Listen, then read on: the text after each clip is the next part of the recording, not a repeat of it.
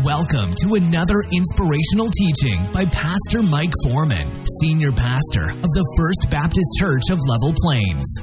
For more information about Pastor Mike and the church, please visit our website at www.fbclp.life. Let's join Pastor Mike now as he shares from God's Word. And as we think about that this morning, let me just read a verse of Scripture to you out of Luke's Gospel, chapter 2, where the Christmas story is. It says this, "And so it was that while they were there, that the days were completed for her to be delivered. And she brought forth her firstborn son, and wrapped him in swaddling clothes, and laid him in a manger, because there was no room for them in the inn." You know, when we think about this child, Jesus, who was born into the world, you can say that his birth is kind of unique, isn't it? I mean, when you think about Jesus coming in the world, I mean, who really has a baby in a barn? I mean, that's not the best of places to have a child, right? I mean, we know the story well. The inn was full. And so they took him around back and they found a place called a stable in which to have a child. Most of us would probably balk at that, but you know, when you're used to the culture in which they lived in, and you're traveling in the days that they were traveling in, to have a place that was sheltered, to have a place that at least had some kind of heat was significant and important. And so Jesus came and he was born. And I want you to think about it. We think about Christmas with all the fanfare, but the reality is there wasn't a lot of fanfare around Jesus' birth, although there was a uniqueness about it in the sense that the heavens rejoiced. We had some shepherds who came and rejoiced, but only because the angels told them right about Jesus coming. So heaven proclaims the birth of Jesus coming into the world. The shepherds show up. And by the way, it wasn't until Jesus was probably 2.5 years old before the wise men come. We always throw the wise men in with the Christmas celebration, but the reality is he was about 2 years of age when that happened. And you know, that was very unique, by the way, why God did what he did, because if you remember, they brought the gifts to Jesus, very expensive gifts. And it was very shortly after they brought these gifts that God told Joseph in a dream to take his family and move down to Egypt.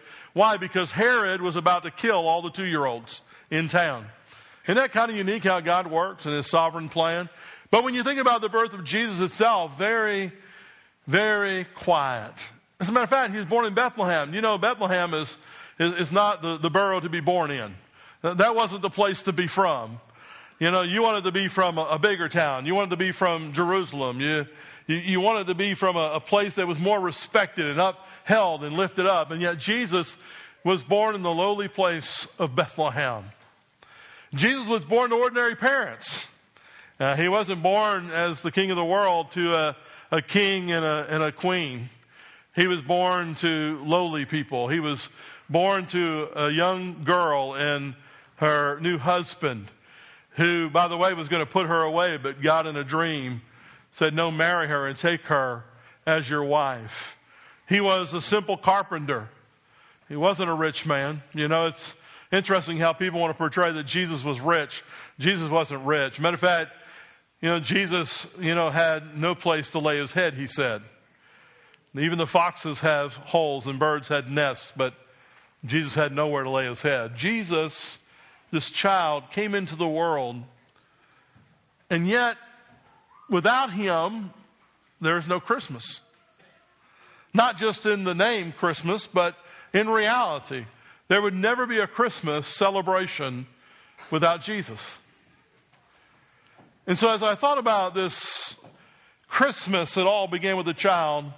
You sort of got to ask yourself a couple of questions. First of all, what's all the big fuss about? Why all this celebration for a little kid that's born? Yeah, I get it. When little kids are born, when babies are born, there's a celebration by family, immediate family, maybe close friends. You know, there's the sending out of the birth announcement. There's the wreath or whatever you're going to hang on the door at the hospital. And, you prepare the room. There's that kind of celebration. But, for all these years, Jesus has been born and been celebrated. And as we think about this celebration, what's all the fuss about? Well, here's the good news. The good news is just because Jesus came into the world, you and I can have a relationship with God the Father. That's good news, y'all. And so when I thought about this morning, what do I want to share? I thought about John's gospel. You know, all the gospel writers share a little bit about the coming of Jesus. Mark is very obscure. Mark just says this, the beginning of the gospel of the Lord Jesus Christ. Mark just sort of jumps into his life and begins to show us quickly how Jesus begins to minister to people. Matthew starts this way. Matthew starts with saying this is the genealogy of Jesus Christ, the Son of God. And he begins to detail for us these generations by which Jesus was born into. And it gives us all the lineage. A very Jewish book, a very Jewish author. And then Luke gives us sort of the long narrative. You know, fills in all the details about, you know, the birth of Jesus and how John the Baptist fits in with the birth of Jesus. And we have Mary's song there. And, you know, you have this great celebration of Jesus coming as the Messiah, as the King of the world. And then John sort of begins in this celebration of the birth of Jesus this way. Listen to John's word in John chapter 1. In the beginning, he says, was the Word. In the beginning was the Word. John sort of jumps into the narrative of talking about Jesus coming in the incarnation by saying he was in the beginning. Now I want you to understand something, folks. That's not the beginning of his existence, but that's the beginning of our existence. In the beginning, that when human life, when the world was created and spoken into existence by God, when that beginning happened, there was the Word. And by the way, Jesus was even before that. He was before that. So what's all this fuss about, this baby coming? Well, as we think about John's narrative this morning, let me just give you 3 quick points this morning, because you didn't come to hear a preacher, I understand. You came to hear kids sing. Don't shake your head, David, too assertively. All right? Indulge me a little bit. Here's 3 things I want you to hang your hat on. Number 1, write it down. He's God. He's God. Jesus is God. You say, what do you mean? I thought there was God, the Father, and the Holy Spirit. Yeah, hang on with me, okay? But listen to the rest of the narrative of John. In the beginning was the Word. Listen what he says. In the beginning was the Word, and the Word was with God. And the Word was God. And he was in the beginning with God, and all things were made through him, and without him nothing was made that was made. Listen to what he says in the text as he begins to talk to us about the beginning of the Word. As we think about Jesus being from the beginning, even before he was incarnated into human flesh, when we think about him being God, we first of all must understand this, that he coexists with God the Father. That is, that they've enjoyed a face-to-face relationship for as far back as eternity is. And I don't understand that, do you? I don't understand what eternity feels like, looks like. I'm bound by a clock. I'm bound by time, and I know I got a time to get done today. Amen. I'm bound by time. I realize all this. You realize this. We don't understand eternity. We don't understand what heaven's going to be like to live where there's no clock on the wall.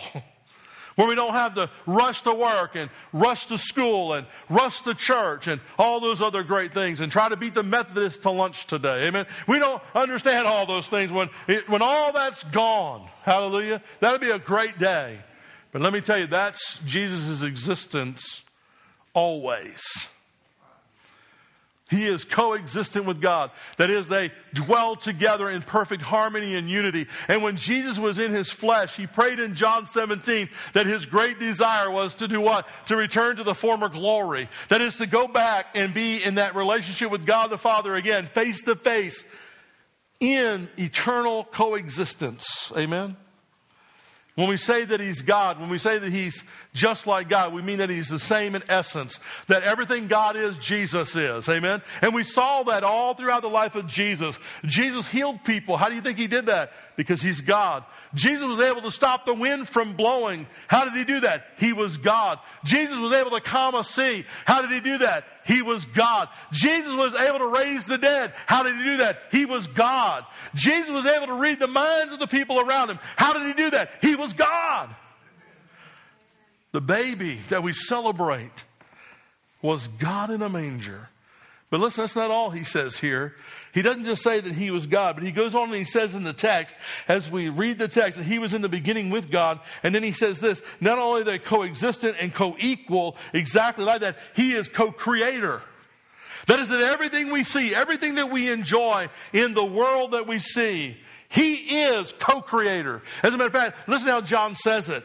He says, in all things were made through him, and without him, nothing was made that was made. That is, that Jesus was the creator of this world. As a matter of fact, Paul picks up in Colossians chapter 1, verse 16, and says, not only was he creator, he's the sustainer. That is, that we don't know what holds the planets in space. We don't know. What holds all this matter together? We don't know. I'm going to tell you, we do know. It's the Lord Jesus Christ. Amen? He is God, and he is creator. And everything that you enjoy, grass, trees, the moon, the stars, Jesus was there when it was spoken into existence. And when you were created, and when I was created, when man was created on day 6, what did God say? He said, let us make man in our own image, in our likeness. He was talking to Jesus. He says, we're going to make man. Isn't that awesome that he would do that? He made man to have fellowship and enjoy being together. But let me tell you something about this Jesus. This Jesus who is coexistent, who is co-equal, who is co-creator with God. Listen, he is God contained in flesh. Think about God for a minute. We can't comprehend God. Listen, some of you in this room, you think you got God figured out. Can I tell you, you don't? Amen. If you have a God you can figure out, he's not God. Amen. God cannot be figured out. But think about God lowering himself to want to have a relationship with you. That's incredible. And he would do that to the extent that he would place himself inside of a womb of a teenage girl. That she would be traveling along and then have birth in Bethlehem, an obscure place. And he would have to rely upon this Mary and this Joseph to take care of him. Think about that for a minute. God, who created everything, who holds everything together, contained himself in a baby in order that his diapers would have to be changed, a bottle would have to be put in his mouth. Think about that for a minute. That just blows my mind. Why on earth would God do that? Listen to what John says. John says in his chapter 1 in verse 14, and the Word became flesh. And he did that to what? Dwell among us, and we beheld his glory. You know, in times past, God raised up prophets, and they would stand and say, thus saith the Lord.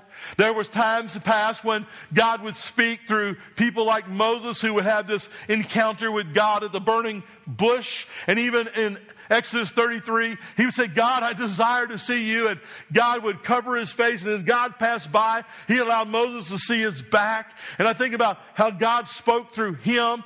You think about the priests that God raised up in the Old Testament, and God would speak through them. Then you think about the judges that came up, and God would speak through them. And the intent of the kingship would be that they would speak for God to the people. And then God gave, the prophets, and then he gave visions, and he gave dreams. And it's amazing how God spoke. But the Hebrew writer reminds us, but in these latter days, God has spoken to us through his Son. Listen, the Word became flesh and dwelt among us, because why?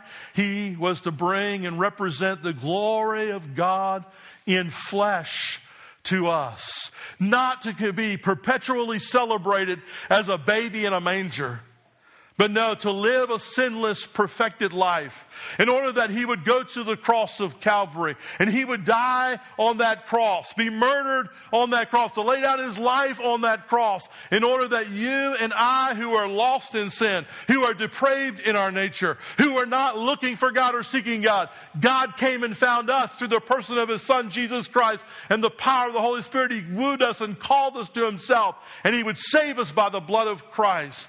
Nothing that we can do. That's the babe who became flesh, God, for you and for me. That's tremendous. And the Bible goes on and says, John says, he is the glory of the only begotten of the Father, full of grace and truth. Jesus came, God in the flesh, to live among us. But write this down. Here's the second thing I want you to think about this morning. That he is both life and light. He is life and he is light. What do we mean by that? Well, listen to what John says. And in him, verse 4 of 1 John, he said, in him was life, and the life was the light of men. Now, I want you to stop there and think about life in Jesus. First of all, he's the giver of life. Remember, he said he's creator, right? That is, there is no life without Jesus. There is no life without God the Father. Amen? I mean, everything that we enjoy, all the life that's out there, all the breath that we have in our nostrils is given by the grace of God. And Jesus here, we're told, is life. He is the giver of life. We've already said it. Number 2, he's the sustainer of life. Amen? All of life is sustained by him. Listen, it's true. They don't know what holds matter together. But we do know. It's Jesus.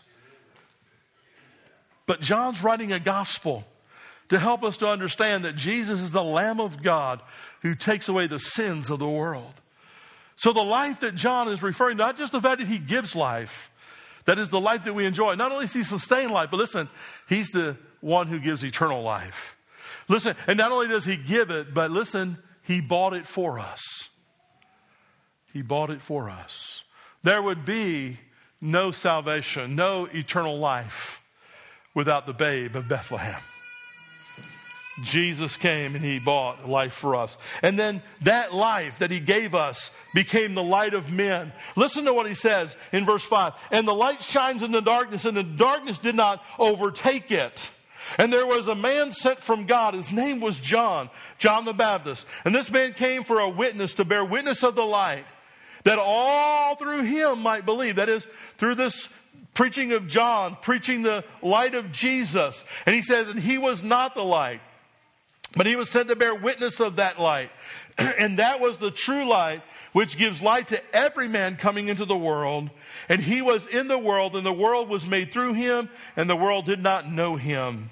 And he came to his own, and his own did not receive him. But as many as received him, to them he gave the right to become the children of God. Listen to what he says. To those who believe in his name, who were born not of blood, not of the will of your flesh, but of the will, not of the will of man, but of the will of God. That is, listen, this light who has come into the world, Jesus is the light, but this light has come into the world. Listen, he exposes. Light is an exposer. When light comes into a dark room, it shows us what's in the room. Have you ever gotten up in the middle of the night and the room is dark and you stubbed your toe? Yeah, you don't stub your toe as much when you turn on a light. Amen? Thank God for cell phones that are charging beside the bed. You know, we can hit that cell phone and illuminate the room at least enough to be able to get out of the room without busting your feet up. Amen? Well, Jesus, in being the light, has revealed his light, has shown his light into this world. And listen, the darkness cannot overtake it. And that's common sense, isn't it? When you turn on a light, the darkness doesn't swallow the light. It's the other way around. And we think about this light that comes in the world. Jesus, his light exposes. What does it expose? Listen, it exposes our sin. You and I are sinful. You and I were born in sin. You and I were born in sin, separated from God, who is holy and just and righteous. And we were filthy and dirty and separated.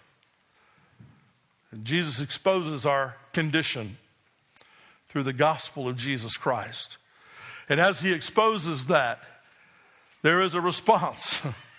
Some will respond in salvation. John says they'll believe on his name and be saved and will become children of God. And some will not. And some of you here today, you're going to have to make that decision. You're going to have to pray and ask God to open your heart. You're saying, I don't understand all this gospel. Let me tell you something. If you search with all your heart, the Bible says you'll find them. You'll begin to pray and ask him and say, God, would you open my heart? Listen, he'll open your heart.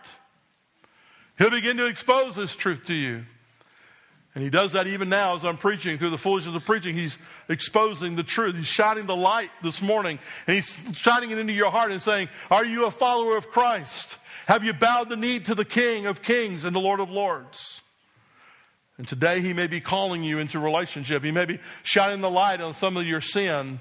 But the sin I'm talking about, though, is the sin of depravity. I'm talking about the sin that we're born with that separates us from God. It's the sin that causes us to do all other sins. Is he shining that light in your heart this morning? If he is and he's calling you, then that's the light of the gospel of Jesus Christ in the face of Jesus Christ, as Paul explains it in 2 Corinthians chapter 4 for us. Or 2 Corinthians 6 and 4. As he shines that light of the gospel in our hearts. And then lastly, I want you to write this down. Jesus, this King who is God, who is life and light, is also God's grace and truth. People are looking for truth today. You know, we got all this truth that's supposed to be relative. Let me tell you something. There's nothing relative about truth. Truth is either truth or it's not truth. Amen? There's nothing relative in the world. When you go to the cleaners, if you ask the cleaners to take up your pants 3 inches, and you go pick up your pants and you get them home and you took them up 6 inches, that's not relative. Amen? That's reality. But why do we live by relativism? Because, listen, the bottom line is men live by relativism because they want to do what they want to do. And they do not want to be accountable to a God who holds people accountable.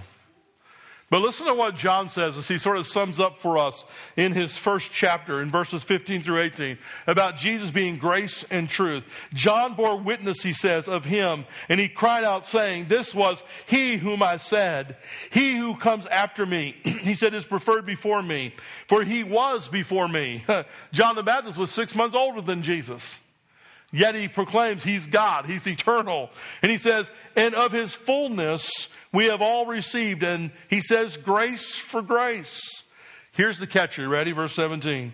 For the law was given through Moses, but grace and truth came through Jesus Christ.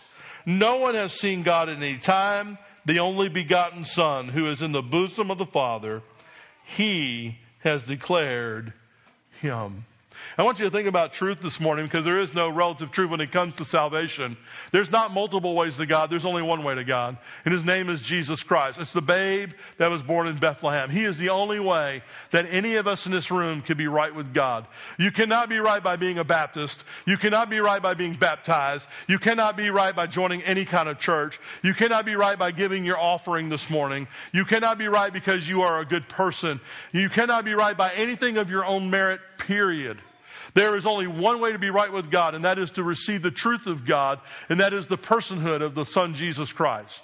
Jesus said, I am the way, I am the truth, and I am the life. No one comes to the Father but by me. There is no other truth, ladies and gentlemen. You hear me? No other truth. When we celebrate Christmas season, we say that Jesus Christ is the reason of the season. Let me tell you something. Jesus Christ is the only reason for the season. Amen? He's the only way that we can have redemption through Christ. He is truth. When he speaks, when he gave his life, it was truth. And then he says he's full of grace. I'm thankful personally for the grace of God, aren't you? I'm thankful that God in his grace, when I was a 17-year-old boy, I'm getting ready to have a spiritual birthday on New Year's Eve. I was saved 1984 on New Year's Eve. I'm thankful I'm about to have a spiritual birthday. I'm thankful that in December of 1984, on that New Year's Eve service, that God, in his grace, saved a 17-year-old lost boy. I'm thankful that God reached down from heaven and shone the light of Jesus Christ into my heart, convinced me through his Spirit that he was God. And he convinced me that my lostness was severe, that I was in total depravity. I was totally separated from God. But he had a way for me.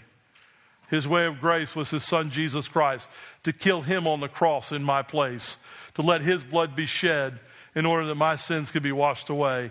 But also, listen, he rose him from the dead on the third day. Listen, to do that, to make me right with himself.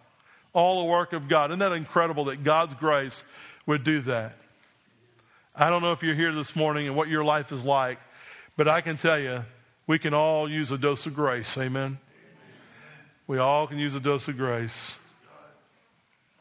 And I can extend grace to you, and others can give you grace and different things, but listen, there's nothing like the grace of God through Jesus Christ that will bring you into a right relationship with him. Will you bow with me? Let's pray. Thank you for listening today. And remember, you can find more information about Pastor Mike and the church at our website, www.fbclp.life.